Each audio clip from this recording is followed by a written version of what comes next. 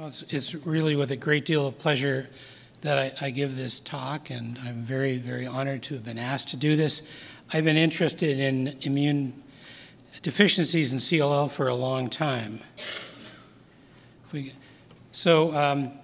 Basically, the outline of my talk is threefold. Again, it's to define the clinical problem of immune dysfunction, discuss features of the CLL immune system, how dysfunctional is it, and to review recent data on mechanisms that are causal for immune deficits, particularly, as Rick was pointing out, that we can have an opportunity to reverse these immune deficits.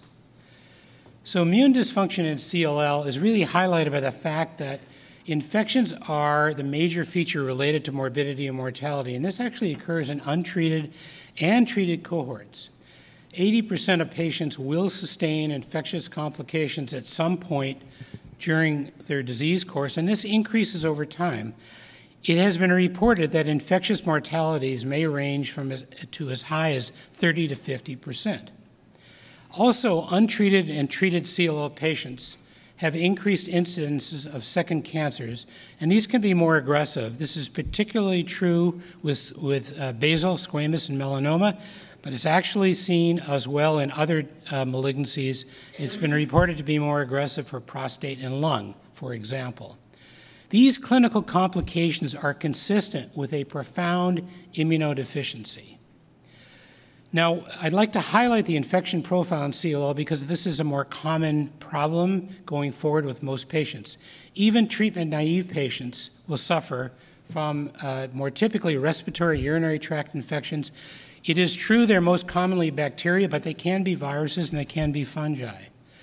The more common organisms that are found in respiratory tract and urinary tract are listed there for you. There can be viral issues. HSV seropositivity is ubiquitous. Viral reactivation, we need to remember, can increase during the course of the rate of it can increase during the course of the disease, particularly with respect to varicella zoster. More recently, with the use of novel agents, particularly early on in the treatment with ibrutinib, this can be associated with invasive fungal infections, including pneumocystis and aspergillosis. One thing I want to highlight is that the precursor to CLL, monoclonal B-cell lymphocytosis, this is high-count MBL, individuals have profound immunodeficiencies. They have an increased rate of serious infections or second malignancies comparable to them developing overt CLL requiring therapy. And we and others have published that they do suffer from multiple cellular immune deficiencies, much as CLL. The clinical phenotype for MBL is more significant for serious infections and development of second cancers than progression to CLL. And if you think about it, the prevalence of MBL rises as we age, so it is not a trivial issue. What current therapies or preventative approaches can we use? In particular, with respect to infection, obviously we want to make sure our patients are vaccinated, particularly with the influenza and pneumococcal vaccines. There are some controversial approaches. There is yet no anti-infective prophylaxis that has been proven to be effective, in that there has been no randomized trial evaluating the use of prophylactic antimicrobials. Replacement IVIG obviously can work, or IM, but it has variable outcomes. And of course, pneumocystis prophylaxis can be used. Growth factors, currently they're not routinely encouraged for untreated CLL. However, if you're going to use them, I would recommend that you follow the guidelines of the Infectious Society of America, and I've included the reference and the parameters they use to initiate growth factors. In terms of second malignancies, we're all very aware of this, but I really encourage you to be counseling your patients to have regular dermatologic evaluations, at least every 12 months, and if they've had skin cancers, even more, perhaps every 6. The recommendations for screening procedures should be followed rigorously as patients go through their disease course and depending on their own individual medical backgrounds. So what about the abnormal cellular components of the CLL immune system? Well, they're myriad, and I've listed them here in brief. They include B-cell defects, NK cell defects, neutrophil defects, monocyte defects, deficiencies in complement. It isn't just about low immunoglobulins, even though 50 to 70% of our patients, and perhaps more as the disease progresses, will have low immunoglobulins. I want to highlight innate cells.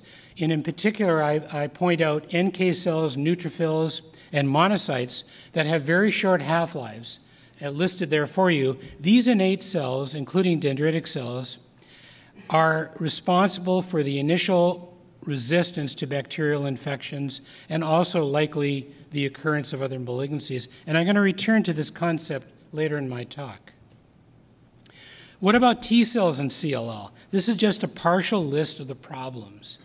T cell numbers and subtypes are really very disturbed, very abnormal compared to healthy controls, as is their function. And this is just a partial list taken from a very nice paper by Mann in the British Journal just a few months ago.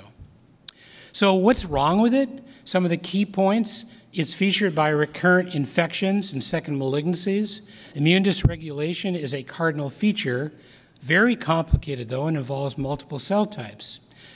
It is present in MBL, it's present in early RI stage, and worsens during clinical observation. Even in the absence of disease progression, you may have patients who will continue to suffer greatly from immune deficiencies. So let me turn now to what's going on. What is the etiology of immune dysfunction? And there's a lot of work going on in this area. I'm going to focus in on some more recent work we've done. The primary hypothesis here is that the leukemic B cell and a target cell interaction for it plays a key role in the alteration of specific target cell functions and responses.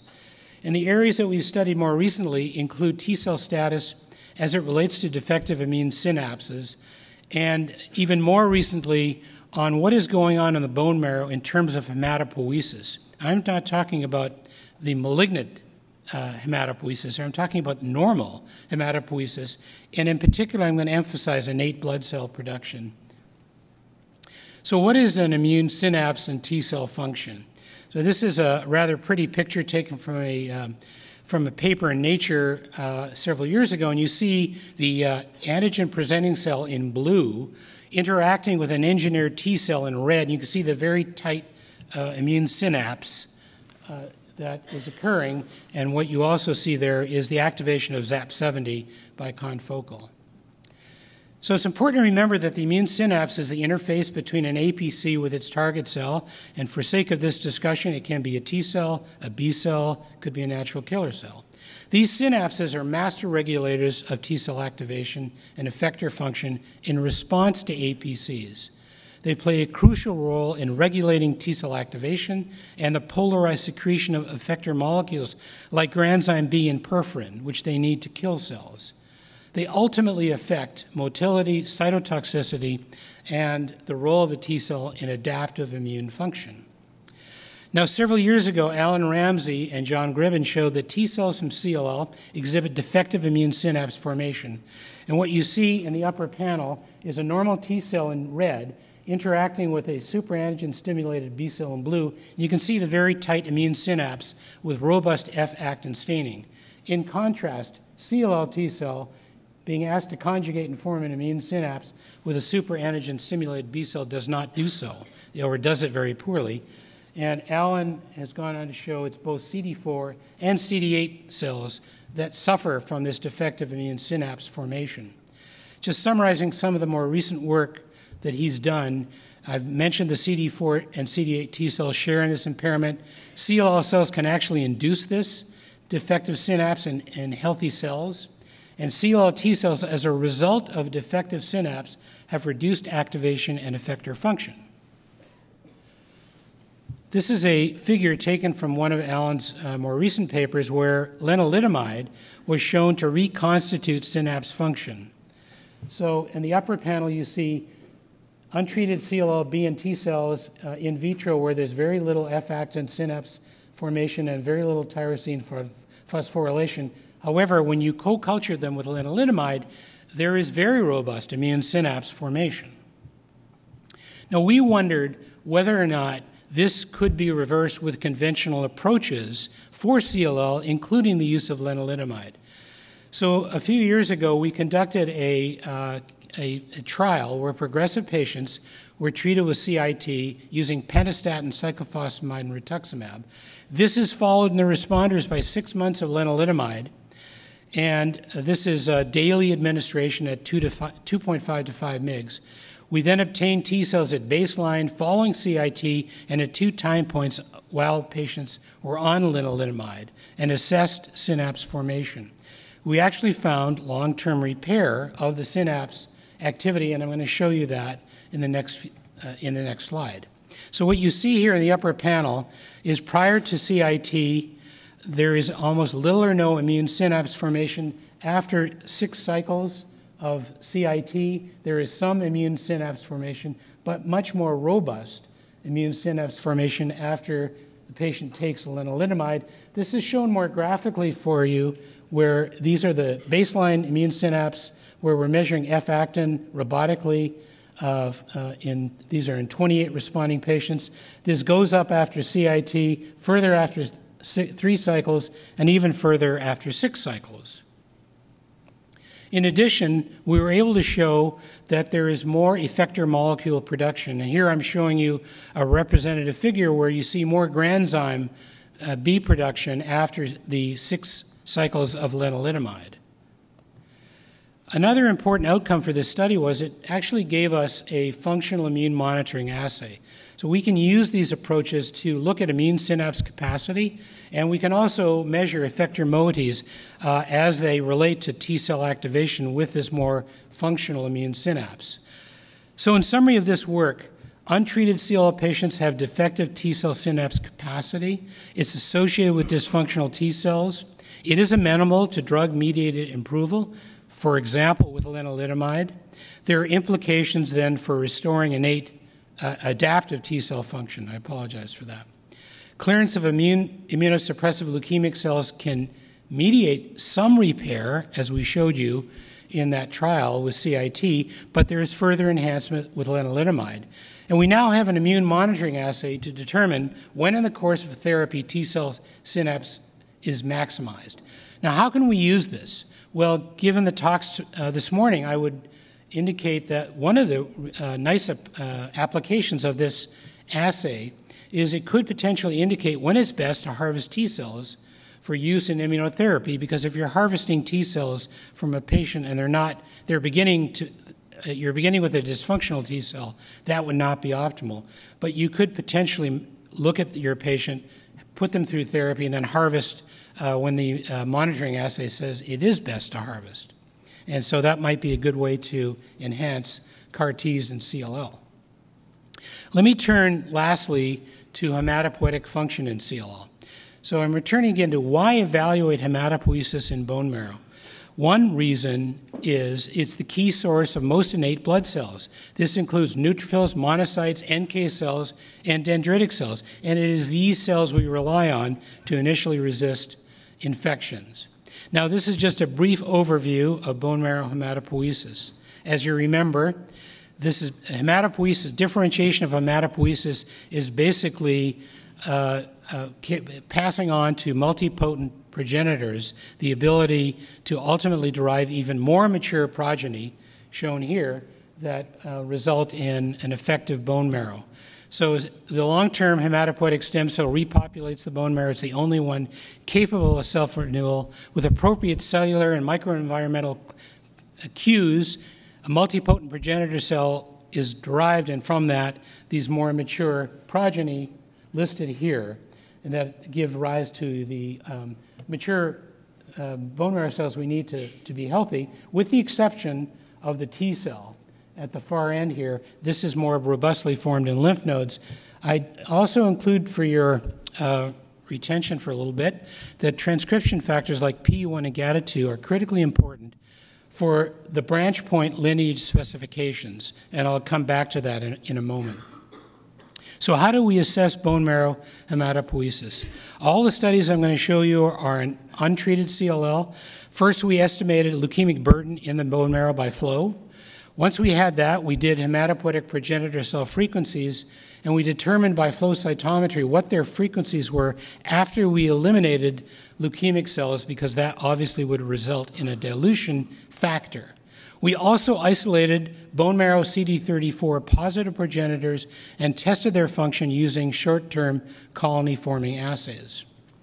So we found, and have recently reported, that there are decreased primitive progenitor frequencies. And what you see, for sake of orientation, is untreated CLL compared to healthy controls, 3 different primitive progenitor populations, significantly less than a matched control population. What about the more differentiated progeny? These are also decreased. So just for sake of reference, again, monocyte progenitors, multipotent, common myeloid, common lymphoid, and NK progenitors are all significantly decreased in the bone marrow of these untreated patients. Also, these progenitors have decreased function. Their colony-forming capacity is much worse than the controls we studied. So what you see here on the left-hand side are total colony formation of untreated controls compared to healthy controls. And this was true for total colonies, but also you can subdivide them into granulocyte erythroid and erythroid colonies. We still see deficiencies. We also found that this hematopoietic dysfunction can be mirrored in blood. So what you see in these 4 different inserts are matched blood and bone marrow samples from the same patient where we compared them to what we expect to see. We looked at these in NK cells, classical monocytes, and non-classical monocytes, as well as T cells. What you see in each insert is a solid line, which is the average of a normal individual with the range around that. And while we could not find a correlation for T cells, we could find fairly tight correlations for blood and bone marrow and NK cell classical monocytes and non-classical monocytes. So you can, in fact, detect these in the blood if you look carefully enough. So what is the mechanism for this hematopoietic dysfunction? To set the stage for this, I'll just quickly go through some of the biology that relates to differentiation. So what you see in this left-hand side is a multipotent progenitor with 3 transcription factors that are crucial for its function and differentiation: GATA2, GATA1, and PU1.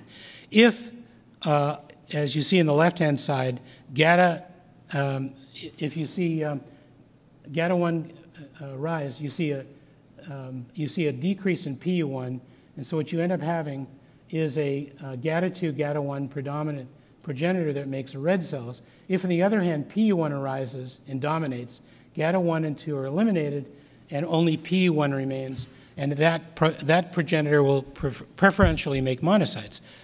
So transcription factor balance matters a lot.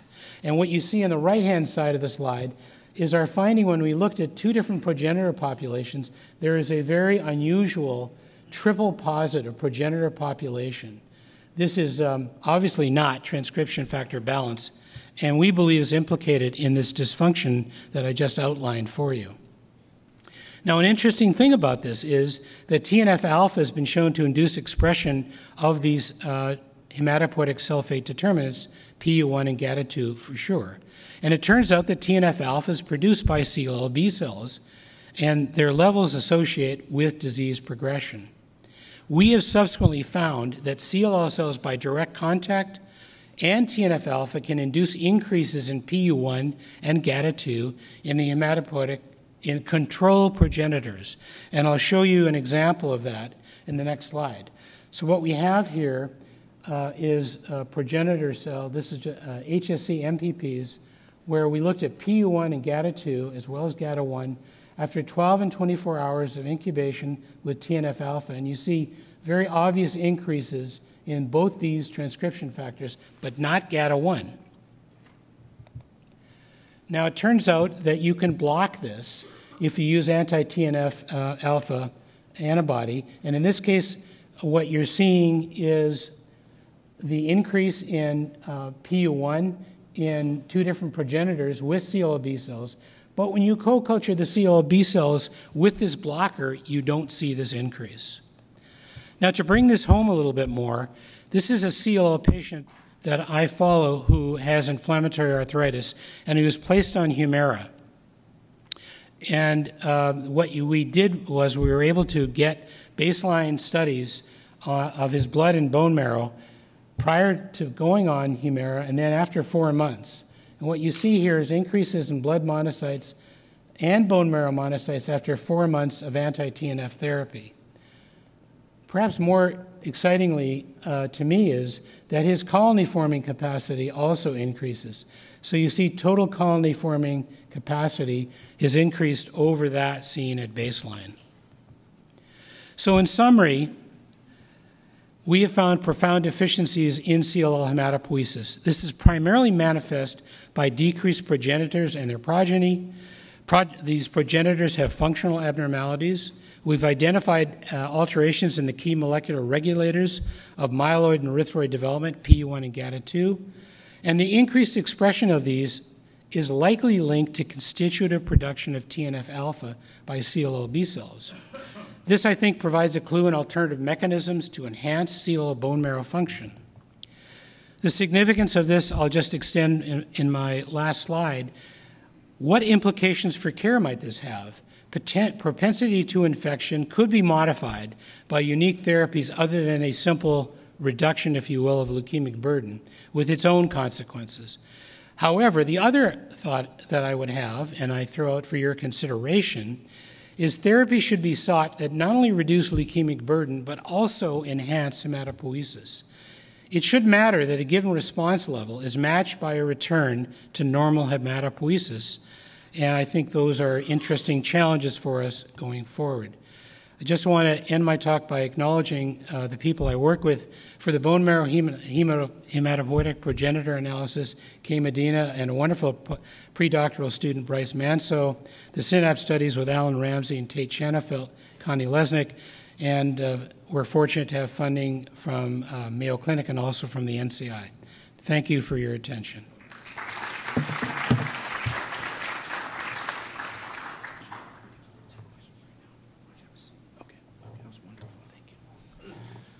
So we're going to go a little bit out of order, and I'm going to open up the floor to questions for Dr. Kay at this time, and we'll hold on the cases. At the microphone. Where 6 cycles of PCR were given, followed by lenalidomide, what is the total follow-up, say, for how many years? And have you seen any decreased clinical infections in such cases? So you're asking, is the question, how do you best use lenalidomide? No, actually in the clinical trial where you gave 6 cycles of PCR followed by lenalidomide, what is the follow-up at this time? And have you seen decrease in clinical infection rates in those patients?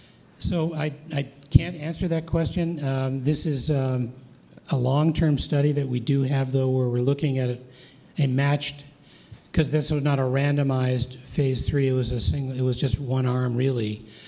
We are continuing to follow that up, and we have almost 5 years of follow-up. I don't know the answer to that question, but obviously we're hoping it makes a difference. I can't answer that crucial question right now, though.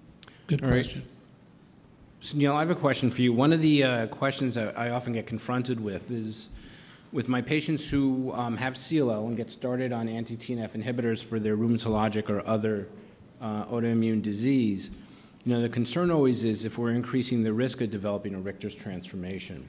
Yeah. They do see more DLBCLs in patients with anti-TNF than other rheumatologic medications. Yeah. And it's interesting, as you suggest in your data, that there might actually be an improvement in the immune system function that may actually counter that. Do we have data suggesting that the concern is real, and what are your thoughts? Well, it is a bit conflicting. Obviously, I'm aware of the data of increased transformation and the long-term outcomes for individuals who don't have CLL who are on anti-TNF. It's worrisome. There certainly are. Those are clinical complications we need to be concerned about. For the CLL patient, I think it's a different story in that they are starting from deficient hematopoiesis to begin with. These other individuals may not be. Those people have RA. You could argue they might, but I don't think it's the same. So I think the deficit in the immune system for a CLL patient with reconstitution with a drug such as lenalidomide is a real one, but I would not be thinking long-term here. I would be thinking short-term, that if we could show that, in fact, their innate blood as an outcome, their innate blood cell levels were now more consistent with what you would see in a healthy individual, we might want to stop because of the concern of long-term impacts of the anti-TNF. So clinically, when you have a CLL patient who the rheumatologist is considering anti-TNF therapy, do you, one, suggest against that, or two, do you initiate therapy for the CLL and attempt to prophylactically control? I really can't make a recommendation to a rheumatologist based on what we know. It has stimulated us to think that we should be doing the same kinds of studies on these individuals. We have no clue about the reconstitution of the hematopoietic system for the rheumatic arthritic patient. We do have data on the CLL patient, and again, I would emphasize, I think they're coming from a deficit that we think we can potentially rehabilitate. It remains to be proven that can be done consistently and with clinical benefit. I also, though, now that I have the opportunity, even if it didn't necessarily reduce infections in an overt way, I would think that having a normal hematopoietic system with a specific therapy, it makes a difference to the individual over the long term. And this may relate to other clinical complications such as second malignancies, recurrence of CLL. Having a normal bone marrow might be a much better way to resist recurrence of disease than not. With the microphone? If you have patients that have been on the novel therapies and are UMRD for multiple years, would you expect their hepatic system to recover normally without lenalidomide? Would I expect it to be normal if there was no specific therapy to reconstitute? Is that what you're asking? You know, I will have specific data on that. Right now, it looks to me, based on the novel therapy data we have, that there is some reconstitution. There is some definite reconstitution with chemoimmunotherapy in patients we've looked at where individuals in complete responses seem to now have a completely reconstituted progenitor cell population. What I don't have is long-term outcomes from that reconstitution. And there are definitely individuals who are on novel therapies, again, I've not published this, who after a year still do not have a complete return to what we would call normal levels. So it remains to be determined. Yes. Could intravenously immunoglobulin replacement therapy modify T-cell function in CLL? I'm sorry, could you repeat that, please? I couldn't quite. Intravenously immunoglobulin modify T-cell function in CLL. Is the immunoglobulin level modified? Is the immunoglobulin could act as immunoregulator. Then we have demonstrated that the replacement therapy could ameliorate T-cell function. So after the therapies like lenalidomide, do we see return of normal immunoglobulin levels in these patients? Thank you. So to date, we have not seen that. It does not appear to be impacting yet on immunoglobulin levels. Interesting that you bring that up, though. I did not have time to show this data, but plasma cells in CLL bone marrow are almost completely absent. And this is even in untreated patients. We can't find them. And my guess is that we're going to have some other maneuver because it's the plasma cell in bone marrow that makes immunoglobulin. And there's something serious going on there. So there may be other maneuvers we need to utilize. In the back of the room? Hi, thank you. Some of the preventative measures that you mentioned was vaccinations, and particularly since we're in the flu season, would you think that these patients, when we're giving them kind of like immune modulators, would actually amount a response to a particular vaccination? And do you recommend all patients getting that regardless, even though we have like B-cell and T-cell defects? Yeah. We tried hard to look at that. We've tried to get vaccination trials where we'd put patients on low doses of lenalidomide and then look at responses to influenza and Pneumovax and now Prevnar 13 and 23. We can't do the trials because they all come to us with vaccinations already in place. But it needs to be done. I think it should be done. And it wouldn't necessarily only be with lenalidomide.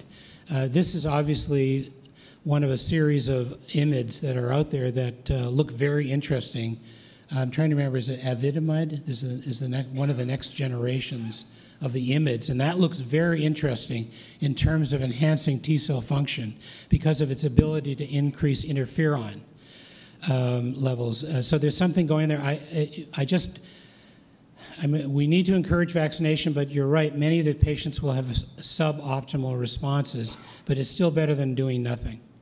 Yeah, we usually suggest that everyone around them in the family obviously still gets the vaccination, but sometimes we don't typically do that for some of the patients. Thank you. All right, thank you. Thank you.